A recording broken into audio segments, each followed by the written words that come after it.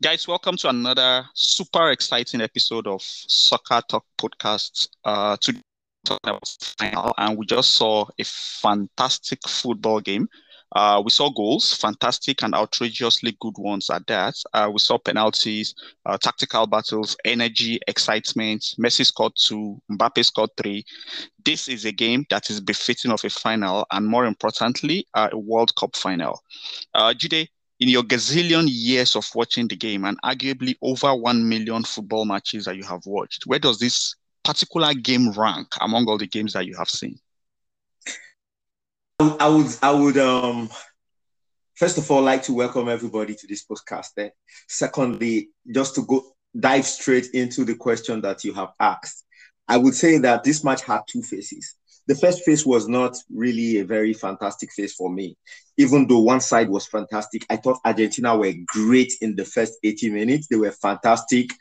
But France did not come to the party at all until they scored their first goal around the 78th to 80th minute or so.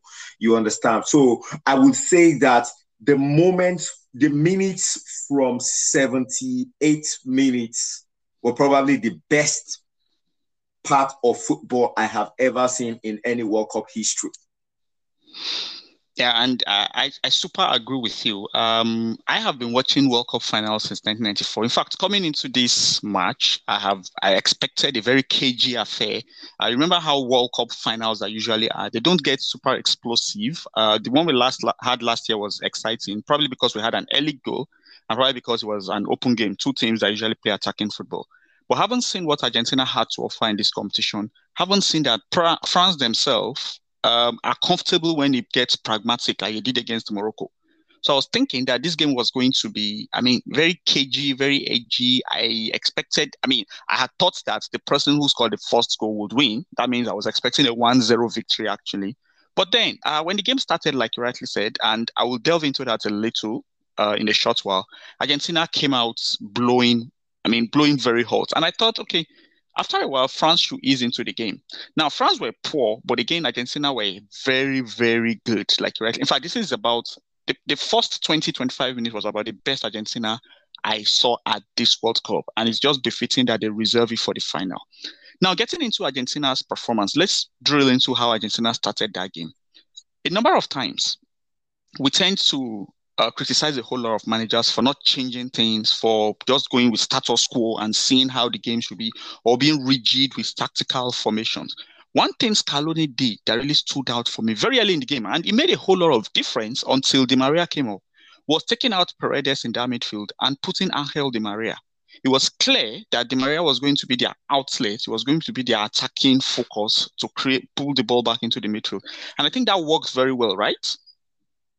Yeah, you have to give credit to the manager because, Di Maria had an hamstring injury that has limited him, but all competition, we've always seen Di Maria on the right because most of the people who have managed him think he's got a shot in him. He's very good at dribbling and cutting in. He can always fire in from the cutting in from the right. But personally, on a personal opinion, if I were in the position of a coach, I would always play Di Maria in the left because I have seen that he is most dangerous from the left. Di Maria is not a guy that will get you 22, 23 goals. So I believe he's almost dangerous. Unfortunately for France also, the guy they had at right back, who is Jules Koundé, is not really a natural. He's not really a natural right back, and could not read a lot of the moves by Di Maria. It was very good of Lionel Scaloni to really think about putting Di Maria there, which I believe is a surprise to many, even to me, because I've now come to, I've always been an advocate of Di Maria playing on the left, but I've now come to that to accept the fact that managers always play him on the right. But it was immense today. You remember that even in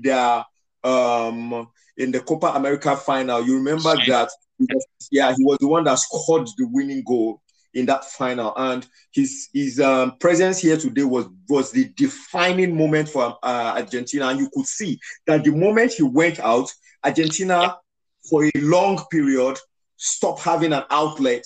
It was a constant trend, and France did not have a solution to him until the manager decided that, okay, fine, he wanted to stop his own, he wanted to provide his own solution to Di Maria, so he removed Di Maria. So I thought that that was a bad move by the manager to remove Di Maria. Probably Argentina would have gone on to the maybe even the fourth. Yeah, and you see, when I was watching the game, Di Maria stood out heads and shoulders above everyone. And I was like, this guy is made for the final. I mean, you remember the Real Madrid final in Lisbon? He was the man of the match. Yes. Copa America final, he stood up again. And the final he missed in 2014 World Cup, he was the Argentina's best player at the 2014 World Cup until he missed out on the final. And that was the final they lost. So he's back from the beginning of the game till about 61st, 65th minutes, Scaloni decided to remove him, which I can't explain why he decided. Probably it's fitness, but up until that point, he was head and shoulder above anybody, the best player on the field. Now, moving on from him being the best player and being a creative fulcrum for Argentina to France. Now, also this competition, we have spoken about Griezmann and his role in that French team, how he has been under the radar very, very good, and how he has been the one knitting things up, creating things, distributing the passes in the final third. Antoine Griezmann was very poor today, and I felt that again is another feather to the cap of Scaloni. Because Scaloni, for me, analyzed. I mean, this it felt to me this was a manager that prepared for a game. Deschamps went into the game with his regular 11, hoping, okay, whatever happens, we'll change things along the line. Scaloni went into this game prepared for this game from the onset, and you could see that he had his guys to cut off Antoine Griezmann. And with Griezmann cut off, there was no flow to the front three at all. What do you think of Griezmann's performance, and how did the Deschamps handle it? To be fair, I thought Griezmann was unbelievably atrocious. I mean, talk about how Scaloni set up and all, but there were quite a number of things that I really do not understand. I mean, game plan, pattern, team pattern, and all, you can always blame a coach or hold a coach responsible for all of that or praise a coach for it. But you see, the problem I had with Antoine Griezmann was what he did with the ball whenever he was in possession. He was passes. I mean, I don't think that was due to any of Scaloni's brilliance. Yeah, for Antoine Griezmann to be misplacing clear passes that you should have to like your teammates. I thought today he didn't have the right movements, but then I mean, looking at it at the whole France team entirely, I mean, pre-match they had about 3 or 4 players that were doubts for this match. So yeah. I know that there were fitness issues. So movement around, I mean, the fact that there was no a lot of movement around also meant that even when Griezmann received the ball, the number of outlets he had were few, partly credit due to Argentina and Scaloni trying to, I mean, cover up very quickly. But also, I thought that Griezmann on his own was really, really atrocious. And that is probably due to the fact that a number of the players were not quite fit. You know, so they were not really getting into spaces. You could see when Fred had the ball, particularly in the midfield. It was only Tchouaméni and maybe Rabiot that were really moving. The others were not really moving. So there was no much movement. Even when they have the ball, it was difficult to pick out somebody. Fortunately for Argentina was actually marking very well. They were tackling very well. They were marking their positions very well. They were aggressive and they were pressing very well. So the French lack intensity, and I probably would have to. The French lacked intensity, and I probably would have to blame the coach for it. If it was one player lacking intensity, you could maybe finger the player. But I think the number of players that were lacking intensity were so many within the first 50, 60th minute. And you will think that coming into the second half, Deschamps would have changed something, would have inspired his players. But I mean, even coming into the second half, I didn't see anything. It was just a moment of inspiration when they got the penalty that now boosted France. You couldn't see precisely what they were trying to do within the first 70th minute, honestly. Okay, now that you have brought up the issue of penalty, I will shift our conversation there. But before we talk about the penalty, watching the game, and I think around the 15th, 16th minute, I felt that what France needed was a player like Luka Modric, somebody in the middle who is able to take responsibility, who is able to hold on to the ball, let his teammates calm down, and then build up from there. Because the front three were not actually pressing. You saw the way Argentina pressed France defense to the point that France was not comfortable and had to just boot the ball back to Argentina. The front three of France looked disjointed. The middle three, Antoine Griezmann has been atrocious, like you rightly said. Adrien Rabiot is coming up from getting a flu, and then it felt like there was just too much for Tchouaméni alone to cover. You have Lionel Messi dropping in the middle, you have Alvarez dropping, Di Maria on the right against Koundé, like you have rightly said. So I felt if France had a player that could at least hold on to the ball, put in pass here, receive it back, create things, knit things up, a Xavi, a Modric kind of player, it would really have helped them. I think this was the first time during the competition that I thought actually that they actually missed Karim Benzema, because even though Benzema would have played up front, even though Benzema played up front, he would have dropped into the middle, he would have held up play, he would have put ball, and he would have helped them to settle down. I was going to say that because you see, if you look at the difference today, it was very easy to spot the difference because I mean, France had, Argentina had 4 people in the middle, and then you could see that each time Lionel Messi was dropping into the middle. Each time it was always, in spite of how atrocious Griezmann was, you could always see that France were always 3 against 5 in the middle. You get, so it was always going to be difficult in that kind of situation. And then they didn't have any really skillful schema in the midfield. I mean, in the absence of a performance by Antoine Griezmann, I would agree with you. I mean, if I had known, because I mean, pre-match when we were chatting, you will recall that I said, okay, I don't see any need why Benzema should be recalled into the team because the team had gained momentum. But if I had foreseen that Giroud was injured and was not even fully fit for this match, I thought bringing in Benzema would have been a very good decision because it would have made things a lot difficult for the Argentinians. Benzema is a guy that can play with his back to goal. He can dribble. He can hold up play. He can create. He can play with his back to the post. So I thought presence of Benzema would have really, really been very crucial for the France today. And you see, it is not how Benzema play or just how a Luka Modric kind of player could have held on to the ball. You could also see that leadership was a big problem for the French national team, which they in the absence of Kante, in the absence of Pogba, you see that they were looking for inspiration and it was just not there. Kylian Mbappe tried to inspire the team with his movement, but you see, he was just cut off because Mbappe plays up front. He couldn't influence how the ball gets to him so much. Unfortunately, the ball did not get to him in very dangerous areas like much time. But I believe that, yes, true. If this was a kind of match that I believe that the French would probably have won if Karim Benzema was on the field. Yeah. So it is remarkable. It is remarkable, even though, I mean, even with that, I would kind of praise the French, to be very honest, because it's remarkable that they could do all of this even without Kante, without Pogba, without Nkunku. They were missing so many players. Probably this is the best team we have seen in a very long time in terms of talent. They did lose today, and to me, they did deserve to lose because of how they played. But if you look at the number of personnel that they've been denied of, I think you will have to also give them some credit outside the first 70 minutes. Yeah, so that first 70 minutes, I think France looked very, very much like what England is usually in international competitions. So let's just have a conversation around the penalties and both penalties. While I admit there were contacts, I feel like football is a contact game. And I think some of these penalties are becoming too cheap to be given. Now, both of the penalties, especially the one for Dembele was very clumsy. And I would give it much more than not. But I just feel generally the whole of football right now, such slight touches are beginning to always be penalties. I don't know the number of penalties that we have in this competition, but you can imagine the number of games that were decided by penalties, the number of penalties that were decisive. Today alone, we had 3 penalties.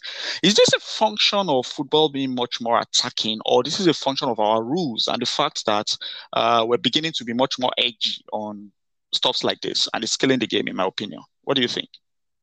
Well, to be very honest, I would admit that to me, it really pisses me off when I think about these things because these days players go down very easily. Even fans with every slight touch want a penalty to be given.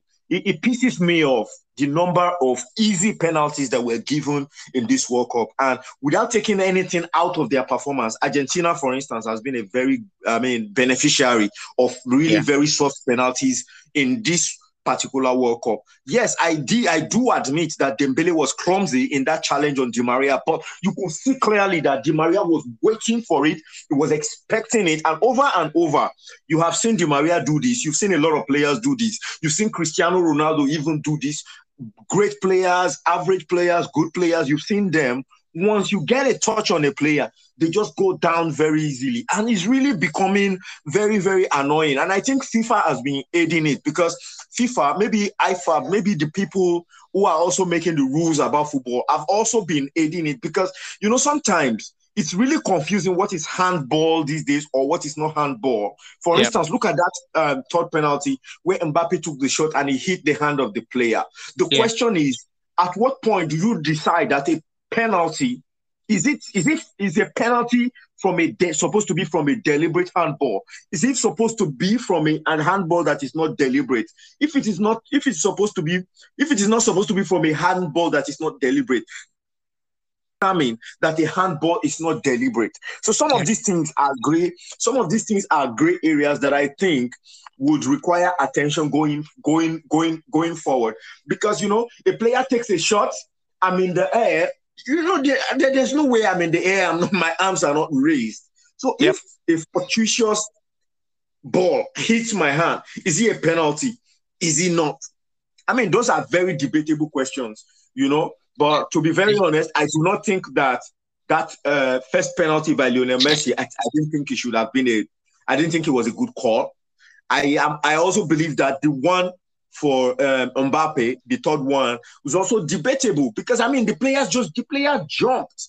You get my point? The player jumped, and how long does he really have? How much time does he even really have to react to get his hand out of the way? Did he put his hand in the way of the ball? Did he not? I believe that it's becoming more and more controversial, and there's something FIFA. It's a contact sport. You are always going to have bodies hitting one another. I think it's important that we need to be clear about what is a penalty and what is not. Funny enough, I would have given the Di Maria penalty. I would not have given the Kolo Muani one, the one that led to France's first goal. And well, the rules of the game has changed a lot, so I don't even know what to think of the third one. I just know that I love the days that we used to play ball at Itakwe when ball touched the hand used to be a handball. Nowadays, that everything is due to interpretation. It's just crazy. But I'd like to shift attention to Didier Deschamps making a bold move to make those substitutions in the first half. Now, these are things you don't get to see often. This is a manager that had reviewed his team. It is debatable if his substitution had worked or if it didn't work. That is discussion for another day. But then having a manager being decisive, having the guts to be able to change not one, but two players in a World Cup final, two big name players for him who have been very good for him, and bring out two guys who are just coming up for him. Although, yes, we know what they can do at club football, but having that such decisive move is not what we see regularly from managers. And I think it was very refreshing to see. I'd like to know what your thoughts is about making that substitution at that time of the game and how it affected the game at the end of the day.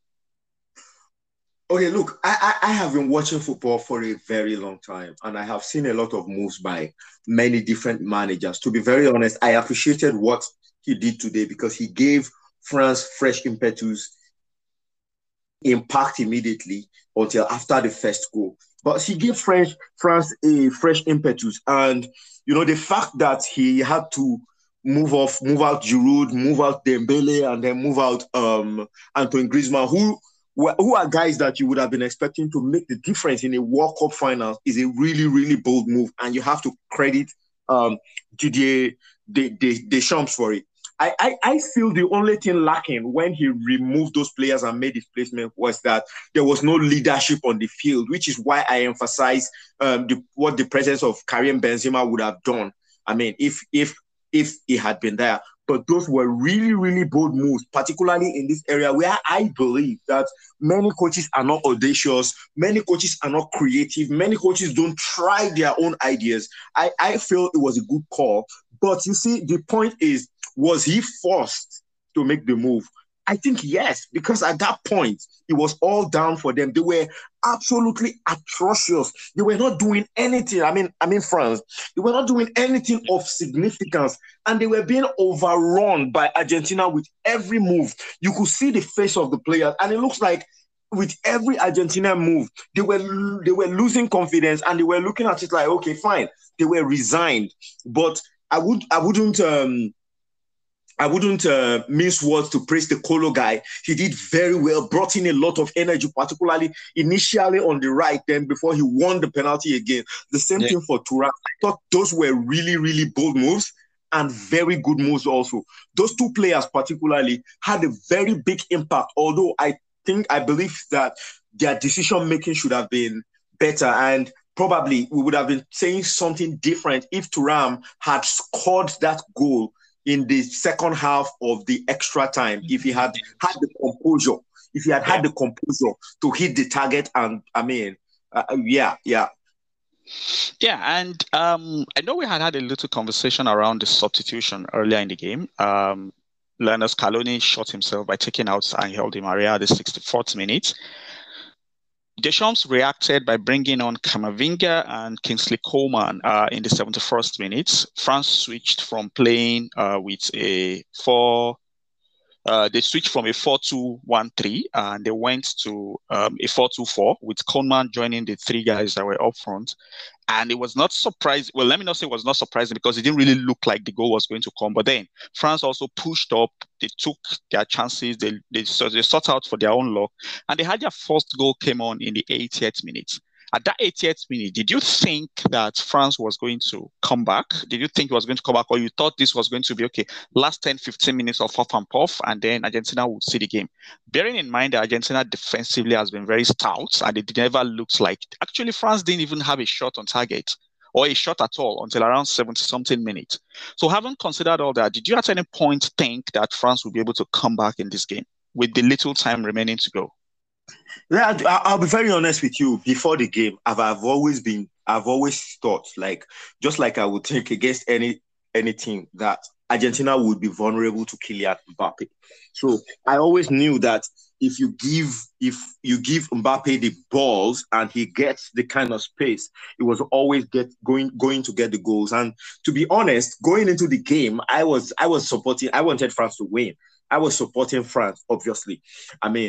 But I just had that feeling that France were not going to lose this match without scoring a goal. So after 2 goals up, the thoughts that came to my mind was that, okay, the next goal is going to determine what's going to happen in the next phase of the game. In fact, I had Mbappe mapped out to score a hat-trick in this game. I told one of my friends who is a betting guy, like, you better go and bet on Mbappe to score a hat-trick in this game, So I had Mbappe mapped out to score a hat-trick in the game, So when the changes were made, I believe that France could get a goal. Maybe 2 is far-fetched, but I saw Argentina against Netherlands in this competition, and Netherlands came back. It's not like Argentina is probably even the most brilliant team in this competition defensively, because each of those two games where they have really been put under pressure, you could see how susceptible they are to conceding. Against the Netherlands as well as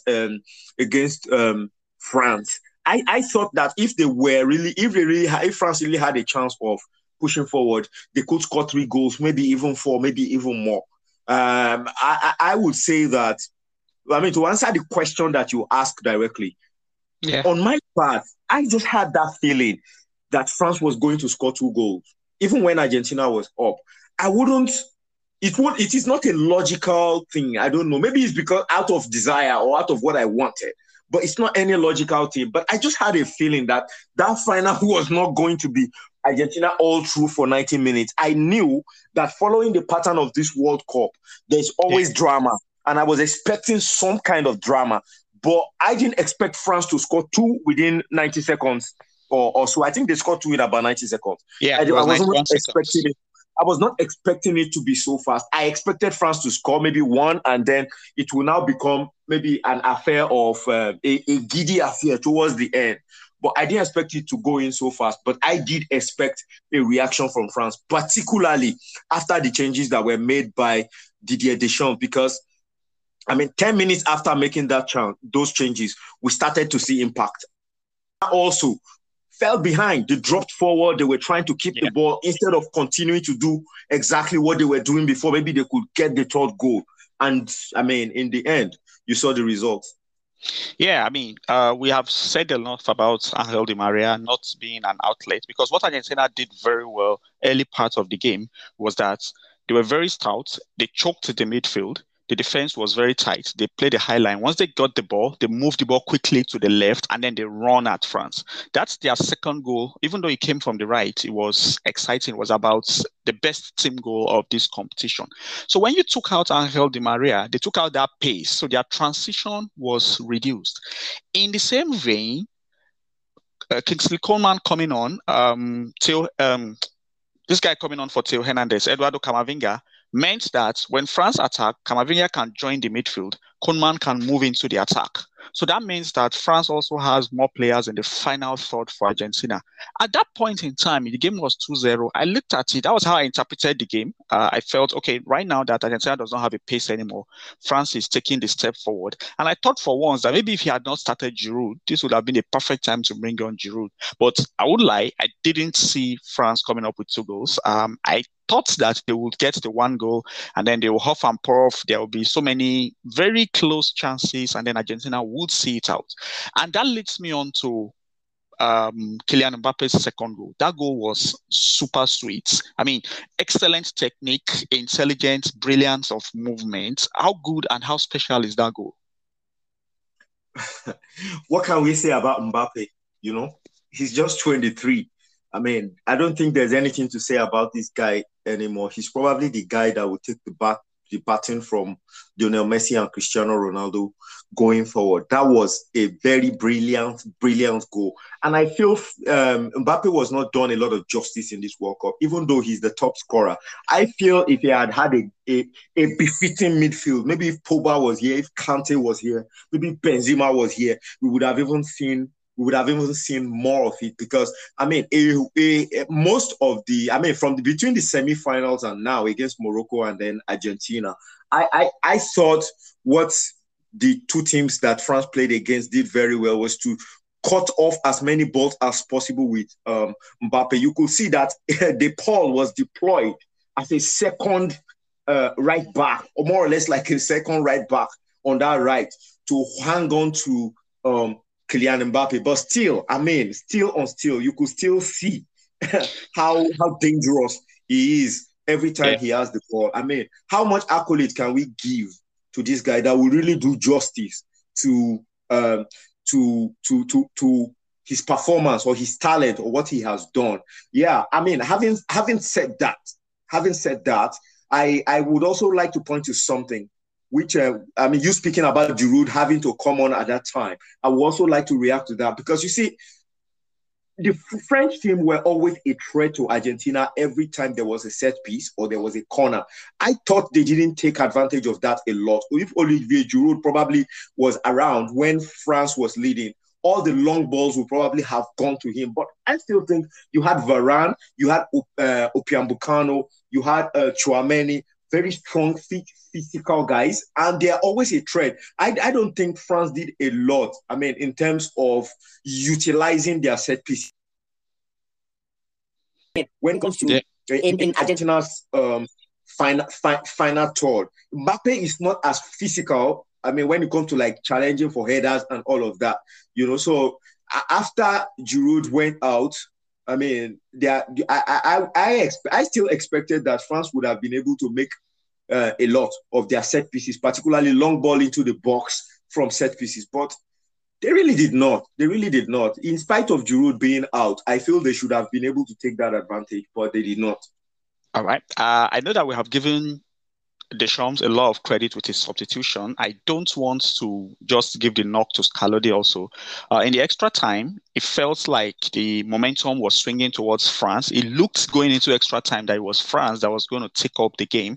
And Scaloni made two very telling substitutions, even though it went under the radar, but it gave Argentina energy in the extra time. Bringing on Lautaro, Martinez for Rodrigo de Paul and Julian Alvarez, I felt even though he didn't really change tactically, but it brought energy into the midfield. It brought energy into the final third. And Argentina created a couple of chances. Lautaro, for me, was very wasteful. If I was already thinking that if Argentina ended up losing, he would get the Gonzalo Higuain treatment for this World Cup for not letting Lionel Messi win. I mean, you know how fans usually describe that. But then, all this led into Lionel Messi's goal in the extra time. It's about the easiest goal he will and to be the most important of his over 700 goals. Again, I'll go back to what I had asked you earlier. At that point in time, did you think that France had it in them to be able to come back, or you just felt, okay, so this is written in the stars, it is destiny, Lionel Messi to score the final goal, and that was it? To be very honest, when the goal came in, because I was surprised supporting France, I was quite disappointed, I was a bit disappointed that that goal went in. But at that point, France had picked up their momentum and it was already a chaotic game. And up to that moment, France was the team that was on top. So it was not a surprise for me that France scored a third goal and an equalizer. Yeah, when the goal did go in, I thought, okay, is this the end? But then I understood very, very much that for most part of the time between 70th minute and the end of the match, it was France that had the momentum. I also still felt, look, they had the Mbappe factor and people were getting tired. So I believed that France would still be able to score, even though I think the time was about 8 to 10 minutes to the end of the match. I still believe that France could score. But to be very honest, just after the goal, within the first 3 to 4 minutes after the goal, France looked a bit lost. They looked a bit jaded immediately after the goal. But I did think that it is possible because it was already a chaotic match. Anybody could have scored. Argentina it could have been 4-2 at that point. It could have been 3-3 at that point. But it was already a chaotic match. But I mean, I did not rule out the fact that there could still be a goal in the match. Although I saw that Argentina was trying as much as possible to keep the ball, but I didn't think it was a good idea because the time between that time Messi scored the Argentina's third goal and the final whistle was still quite a number of times. Was still quite a lot of time, about 8 to 10 minutes. And I believe that France will still come to their own. And at that point still, even though Argentina made those two substitutions, and you see that I wrote in the group that those were two good substitutions, even though they made a good substitution, you could still see that their team was a bit lethargic and France still looked more physically fit, even within the last 10 minutes of the game. So I didn't give up. I didn't give up on France scoring the third goal, although I did not expect it to come from the penalty. And I did think, and I wrote to even a couple of my friends that Mbappe is going to get a hat-trick in this match. I didn't think it was going to come from a penalty. So France were just fortunate that it was the penalty in the end. Yeah, I did find it very surprising that France was more physically fit because I thought that the game that Argentina played today was always going to tell on them physically. They covered a whole lot of ground. I'm still interested to see the number of kilometers they covered against France, especially in that first 60, 65 minutes. They covered a whole lot of ground. They ran their socks out. So I can understand if they become very tired. But speaking of exhaustion, I saw Raphael Varane, and Varane kicked the ball out, and you could see that he was super exhausted. That just tells you how much this game has been physically and emotionally. It was a very super exciting football game. I love football. All my life, if you know me, you know that it's been somehow revolved around football. My thinking, everything I do is revolved around football. And today, I say it again, that I am glad that of all the hobbies that are in this world, of all the things everybody can choose to love in this world, I am so glad that I fell in love with football. Now, Qatar 2022 particularly has been very exciting against all odds. The football quality of the game has been very good, in my opinion. The level of excitement has been over the roof. In footballing terms or in World Cup terms, where does Qatar 2022 rank for you? Well, I honestly, I think it's a great World Cup. Probably, I still hold US '94 in high regards, probably because it was the first World Cup that I've watched. But I mean, the hosting has been impeccable. I mean, there were controversies at the beginning of the World Cup, but to be very honest, in terms of the football that was played on the field, there was a level playing ground this time, because you see the big countries also had kind of fallen, and the gap between the big countries and the small countries have kind of closed in terms of talent. I mean, this World Cup. So it made it a bit tougher and a bit even more interesting. I think this is one of the best World Cup I have seen in terms of hosting. I mean, I give credit to Qatar for hosting a very beautiful World Cup. There has been a lot of off the media, I mean, a lot of off the field discussion about Islamophobia, how LGBT and all of that. But the football has been great. The hosting has been great. It has been fantastic. All of those other topics are topics that are outside football. When we focus on football, I think this is one of the best World Cup in terms of hosting. I mean, I have also watched football from USA 94 till today, and I used to say, oh, France 98 was my best. No, but I think this is heads and shoulders above it. Not even with the kind of final that we ended with. The quality of the game. I would disagree with you in terms of quality of football, because I think France 98, in terms of quality of football, there are not a higher number of higher quality matches. You get me? Well, but I mean, it is what it is. I think there is a more level playing ground here this time, which is the difference between here and France 98. The gap between the top and the low in France 98 was quite higher, but the gap is a bit lower in this World Cup. But in terms of number of quality matches, I mean, remember Argentina against Holland. No, I do remember. Yeah. And that is why before now I would say that it was I love the level of quality of this World Cup. Again, probably because the way you captured it, the gap between those teams, the gap between virtually all the teams is thinner now than it used to be then. But yes. I enjoyed the game. I saw a whole lot of games that I thought it may not have been the best football matches. It may not have been like the final that we saw. But these are games that, okay, they looked very good games until the end of it. Like, I watched football games, and at the end of it, I felt like, oh, I just got 90 minutes of very good value. And if you ask me, I think this World Cup has given me much more games than any other competition that I have ever watched. In France 98, there were many finals before the final. That's how I would just put it. You know, what we saw between 70th minute of today's game and the end, we saw it in many games in France 98. Well, I wouldn't want us to spend too much time on that. I would go with this World Cup. For me, I will go with this World Cup, probably because it's fresh in my memory, probably because I took all my time out to watch it. I saw a whole lot of games, and I saw that, again, it may probably be that the quality level between all the teams is not that wide, but then the intensity, the excitement of the game, I had a very fantastic tournament, and I think I would like to point something out to you before we leave this topic. I would like to point out something. Whoever would have won this World Cup did not really play many top oppositions. And that's why I keep referring to USA 94 and France 98. Well, when you speak of top oppositions, you can only play what is in front of you. In front of you. While I agree with you, you understand that you only play what is in front of you. I would say the number of big-time clashes, the technical quality level of big-time clashes in France 98 was a bit higher. Yeah, but what I enjoyed most is what we have repeated over and over in this conversation, that the level of quality between top teams and what used to be the lower teams the gap has now been closed. Because look at this Argentina team, to be honest, take Messi out, and really the technical quality is not so fantastic.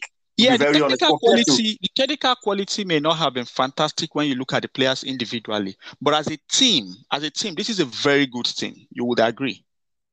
Well, I do agree that it's a very good team, but look back to the Dutch team that played in France '98, Okay, the so Brazil let me team, take you the back. Let me take you Yugoslavia, back the on. Let me Yugoslavia take you team, back the on Croatian. something. Wait, let me finish. The Okay. Croatian team that played in France '98, France themselves, even Nigeria, Super Eagles. Look at Denmark. You know, there were a lot more teams had more quality individually and as a team than Well, in this competition. No, I don't quite agree with that because I could also continue to mention countries. But the point I want to make out is when we speak about you can only play what is in front of you.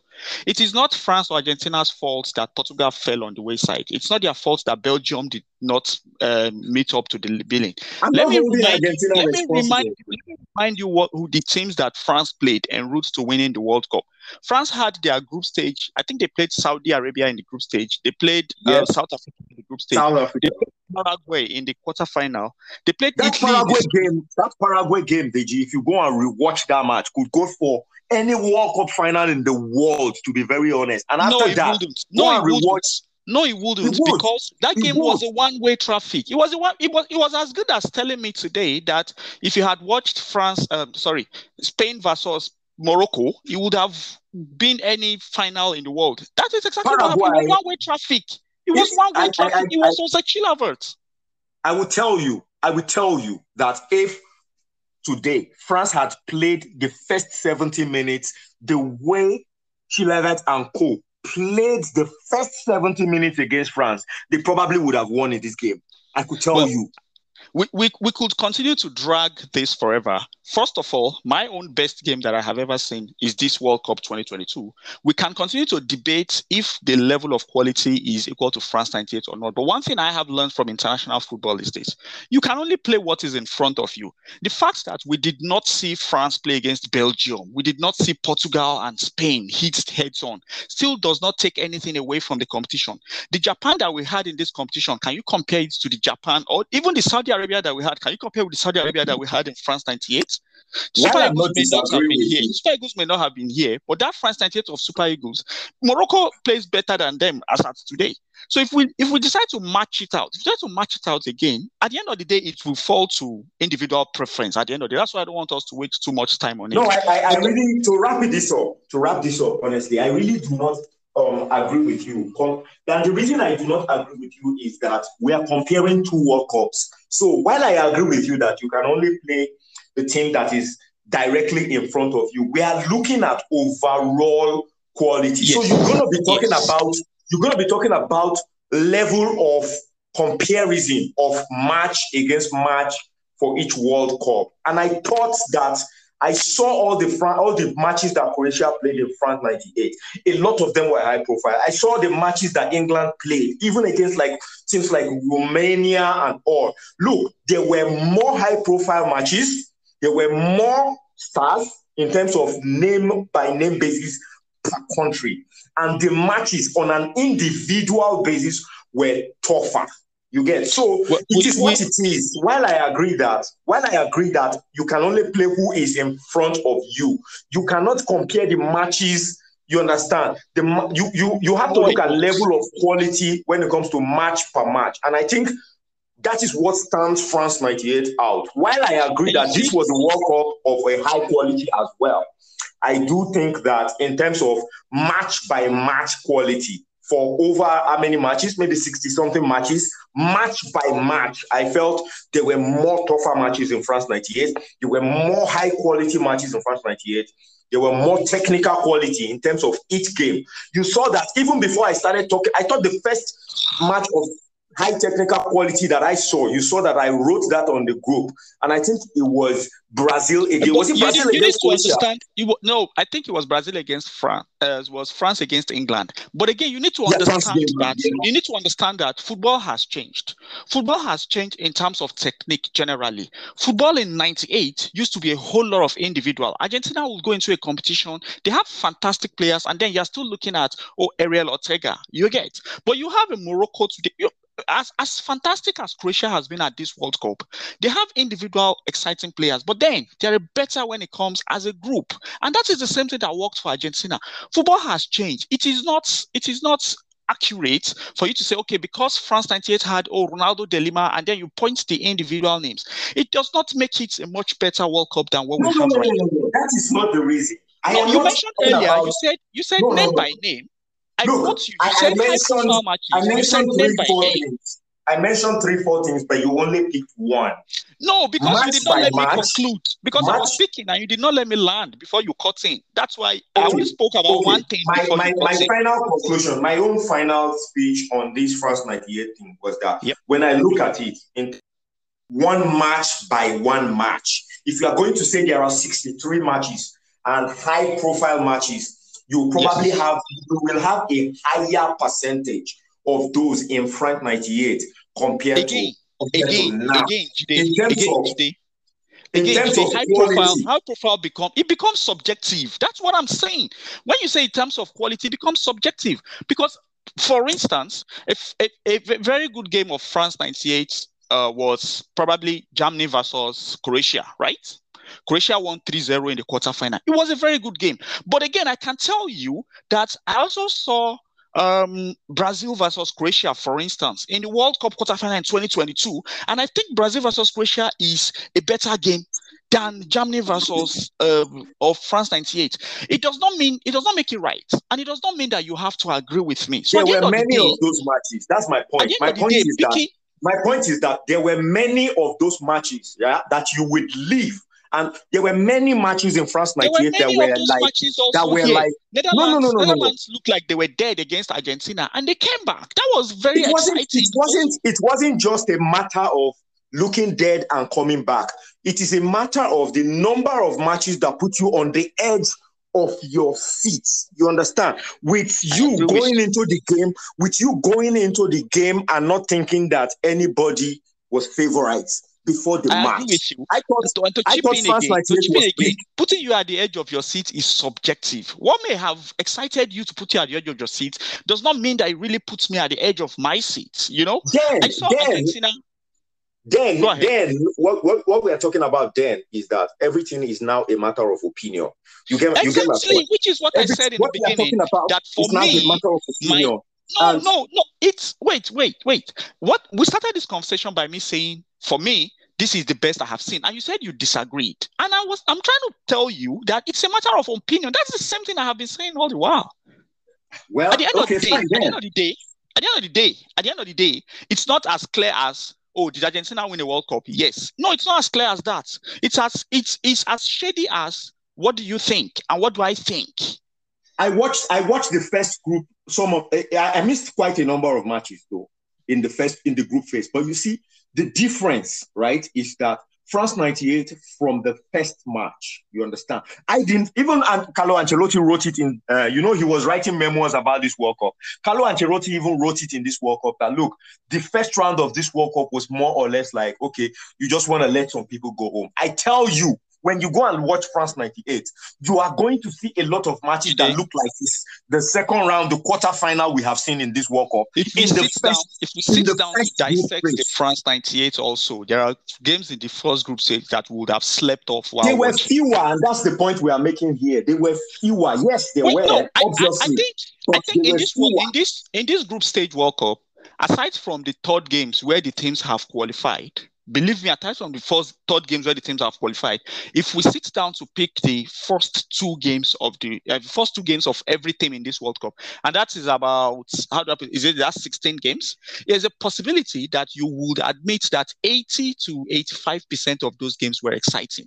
Take out Spain scoring 7. The question is not about whether they were exciting. It's a matter of comparison. Yes, we can conclude that they were exciting. The question we're having here is a matter of comparison. But I think we should move on from this topic, right? So that, Yes, the beauty of it all is we're wrapping up, actually. So let me seize this opportunity to just say, if you want to be part of this conversation, if you really want to share your opinion also while you're listening to us right now, please reach out. We'll be happy to have more people here so that at least we'll have divergent opinions, and then we'll continue to discuss and argue about it. But then, just to wrap up this episode, is Lionel Messi the GOAT now? Well, to me, no, and it is very simple. I feel what has happened today is Lionel Messi maybe getting one against Cristiano Ronaldo. But do you want to argue that a guy that won one World Cup is better than a guy that won 3 World Cup, or he's better than Maradona simply because he's World Cup today? So for me, Okay, I so, do not. I thought you were asking me a question. Yeah. I thought you were asking me a question. That do I want to? Yeah.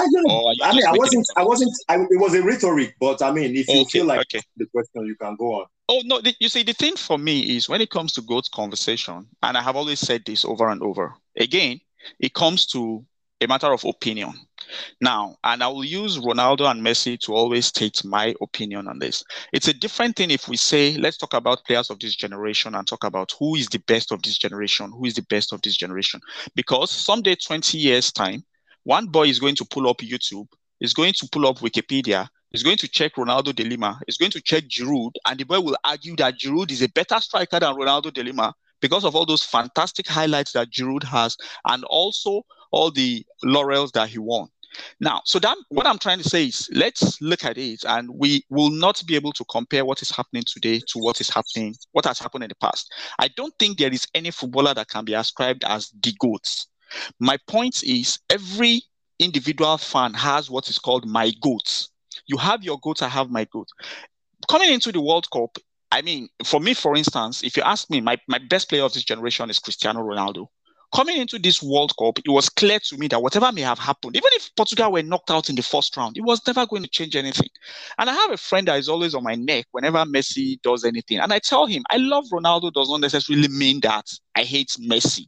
You are the one that is taking it as you have to love one or the other. I love Cristiano Ronaldo unapologetically. Whatever Ronaldo does at 37 or 38 years old does not change what I have seen for 15 years.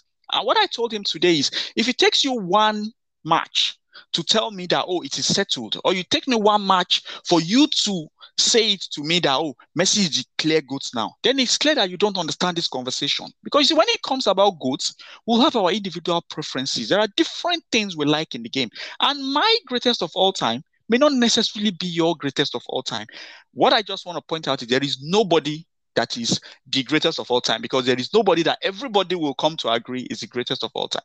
Winning the World Cup is just another point for Messi FC to banter Roro FC, in my opinion. It does not change how fantastic and how great Lionel Messi or his career has been. Of course, I mean, I agree with you. You understand. But you see, this whole conversation is more or less about Cristiano Ronaldo and Messi than who is the greatest ever. If you look at it very well, it's more about Cristiano Ronaldo and Lionel Messi. It's probably, even to extend it a bit wider, it's more about Barcelona FC and FC Real Madrid, particularly the Clásico rivalry. Most of the other neutrals will probably be like, oh, okay, it's 50-50. That they probably wouldn't even care. And maybe a lot of even the neutrals will probably even overlook both when we come to speak about the best of all time. But you see, yes, while I agree, because you see, there's no parameter that has been set from the beginning to say, okay, if you've done this, then you are the greatest of all time, or if you've done that. But you see, we always deduce these things, or we always try to argue these things based on things that have happened over their career. And like you said, generations will always be different from generations. I never watched Pele play. I watched Maradona play. Outside winning anything, it's easy to ascribe what a team wins to a player. You get like, Pele won 3 World Cups. Cristiano Ronaldo won so many Champions League and all of that. But winning a title is always a team game, never a player game. You understand my point? Yeah. So, and for me, I always put Ronaldo, even though I respect Pele, because the reason being that Pele is the only common denominator between 3 World Cup wins, and you cannot just brush that aside. You get, if you say winning a World Cup, if we are going to agree on the criteria and we say winning a World Cup makes you a greatest of all time, then why should we not say the guy that won it 3 times is the greatest of all time? That's the question. But for me personally, I admire Diego Maradona for one thing. He's a one-man riot squad. He doesn't need a penalty. He's, for me, over time, not just because of what he did in Argentina, which World Cup could just be 6 games, but because whenever Maradona steps into a team of like Napoli, for instance, a team that was in this, you could always see that the level of excellence, and he always drags that team to a level that competes with the best teams in the world. And that's why for me, from time, I've always said Lionel Messi and Ronaldo are not even in the greatest of, and Cristiano Ronaldo are not even in the greatest of all time debate. But you know, like you love Cristiano Ronaldo, I also like Cristiano Ronaldo, and I always want to get one against my Barcelona rivals. So I would always defend Cristiano Ronaldo no matter what happened. But I never considered any of those two, and I've written it on Soccer Court a lot of times that those two are not even in the debate. But before you even get into the debate, you understand, at least try and win the World Cup, try and inspire a World Cup win. Lionel Messi won one today, and I won't lie, I mean, he's gotten one over Cristiano Ronaldo today. Just the same way I would have said, I said Cristiano got one over him when Ronaldo in 2016 won the Euro championship. So, I mean, for banter's sake, yeah, Barcelona fans will probably have one over Cristiano Ronaldo fans today, or rather, Messi fans will also have one over Cristiano Ronaldo fans today. If you ask me, and this is a very honest question and has nothing to do with affiliations, in a very deadly match, and I have 1 minute to go, and I have a guy in a sport that will score my goal, and I have a choice to decide whether it's Ronaldo or Messi that will be on that spot, I tell you, if I have to pick a guy that will make a difference, I will pick Cristiano Ronaldo. And I used to believe that Messi was by far better than him until 2014, when he scored those 4 goals against Sweden going into the World Cup. From then on, Ronaldo turned my head, changed everything. And I don't really see how Messi has won over him on individual to individual basis. But yes, he's won the World Cup, and you know, you have to just be happy for him. He's had a great career. He deserves it. It's a very good one. I don't think this is the best Argentina I have seen, but I mean, I'm happy for Lionel Messi. It's a good cap to his career. I mean, it would be great for one of them to win it. I would have loved Ronaldo to win it, but Messi did this time. So congratulations, Lionel Messi. Okay, ladies and gentlemen, we just had a podcast that is befitting of the World Cup final. We'll be back shortly again talking about club football the next time you hear from us. And of course, we'll always continue to make reference to the World Cup. We'll still talk a whole lot about France 98. Thank you so much for spending time with us. We'll be back to you again.